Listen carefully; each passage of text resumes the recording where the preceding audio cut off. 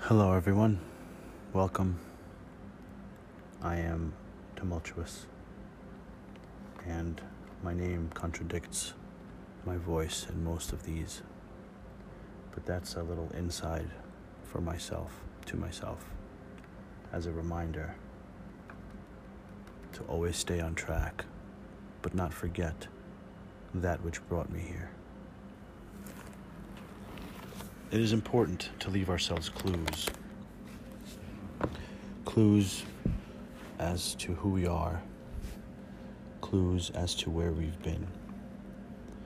Because although it is interesting to think that we remember and we know exactly who we are, where we've been, and where we've come from, what we fail to realize most of the time is that we're changing on a daily basis. Little by little, millimeter by millimeter, we change. And much like seeing someone every day, you don't really notice its minor physical changes or behavioral changes because you see them every day.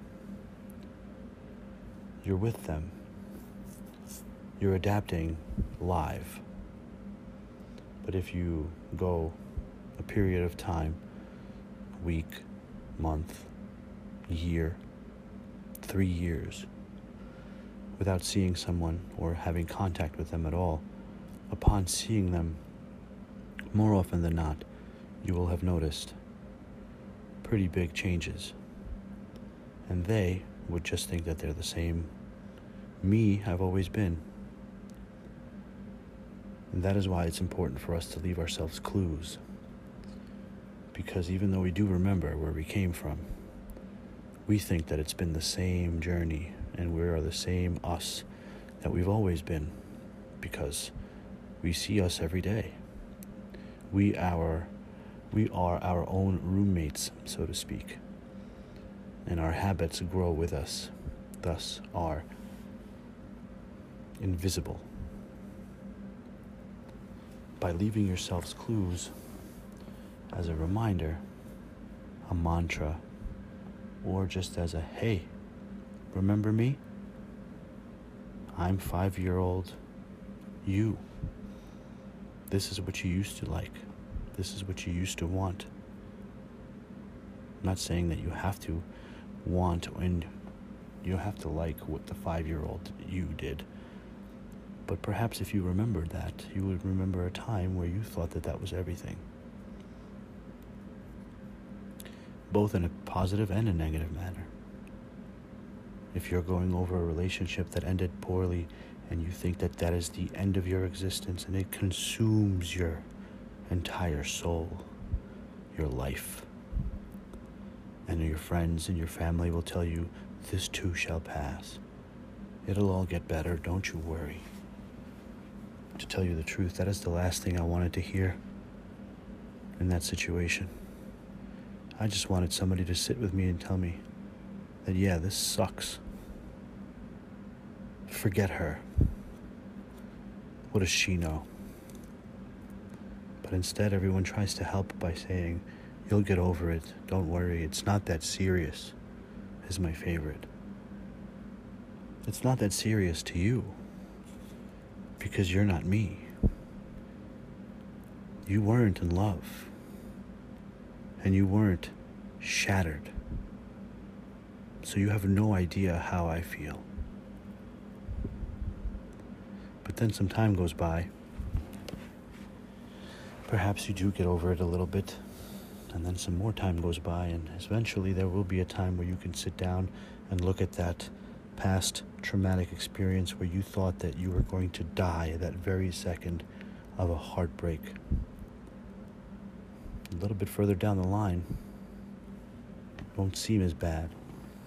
Of course, you'll still remember it. Of course, it'll probably bring up memories that will somehow reinvigorate that pain. But it'll be a distant pain, one that's further away. Fortunately for us as humans, there's very little things that could stick with us and stay with us our entire lives, causing the same torment to come up every time we think. But they do exist. They do exist. And it's terrible. We should always try to remember that everyone going through their own struggles isn't just a phrase meaning to be nice to everyone. It's a phrase that is much more powerful than that, because everyone going through their own struggles is experiencing life through their eyes. Something that seems easy to you might look impossible to them. Something that you might shrug off as no big deal to an Aries, for instance, might not be the same to a Libra, who is very empathetic and is very self-conscious. And she embodies the emotions of any human being near her. Meanwhile, a man that's an Aries does the exact opposite. He ignores the emotions of everyone around him because his are the only ones that matter. What the Libra fails to realize is that if she had a little bit of that Aries pride, that arrogance, she could have gone over a lot of problems easier. And what the Aries fails to realize is if he had a little bit of that sympathy and that empathy that a Libra does, perhaps he could understand how to help people, actually help people, versus just posing his opinion and moving on along, laughing it off as he walks away. For us to remember how we felt, who we were, even a year ago, is impossible without clues, which is why sometimes we take pictures. Our phones have gigabytes upon gigabytes of storage capability that are filled to the brim with pictures and videos and posts. But how many times do we actually sit down and go through them? How many times is it okay for you to go and look into the past of someone on Facebook or on Instagram, years into the past, and look at their photos from 2007? It's actually frowned upon by most people. They call it stalking. Are you stalking so-and-so? No, I'm not. Stalking would be standing outside of their house in the middle of the night dressed in black. And that's just now. Back in Romeo and Juliet days, that was a way of showing true love.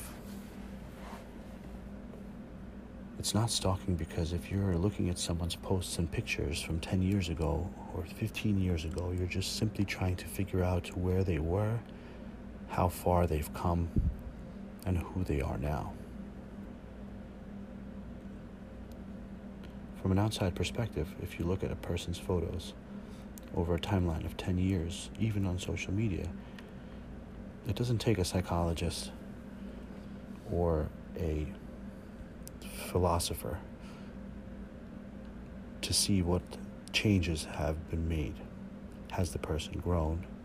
Have they matured? And I'm not talking about like houses they've bought, people they've married, and places they've been. I'm talking about the person, the way the photo is taken, how the person is in the photo, what clothes they're wearing, what their face looks like in comparison.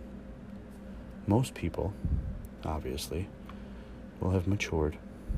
Their clothing style changed a little bit.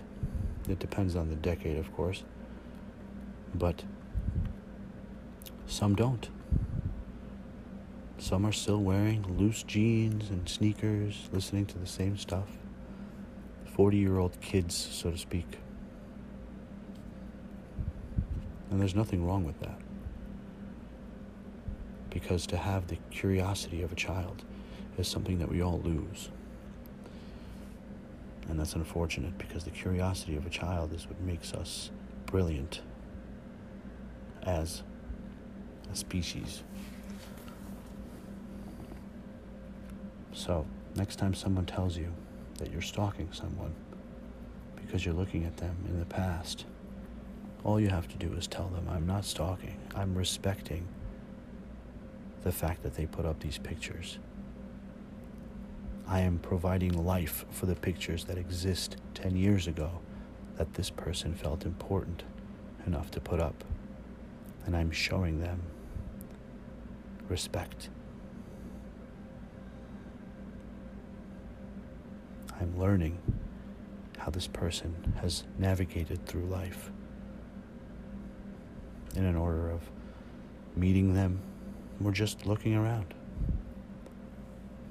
If it was stalking, they wouldn't be available to the public. Leave yourselves clues. And if you don't know how, just look at pictures of yourself from the first day you had Facebook. Go back to day one. Those are your clues.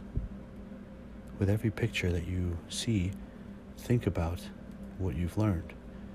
If you're the type of person that takes thousands and thousands of pictures, go every 10, every 20.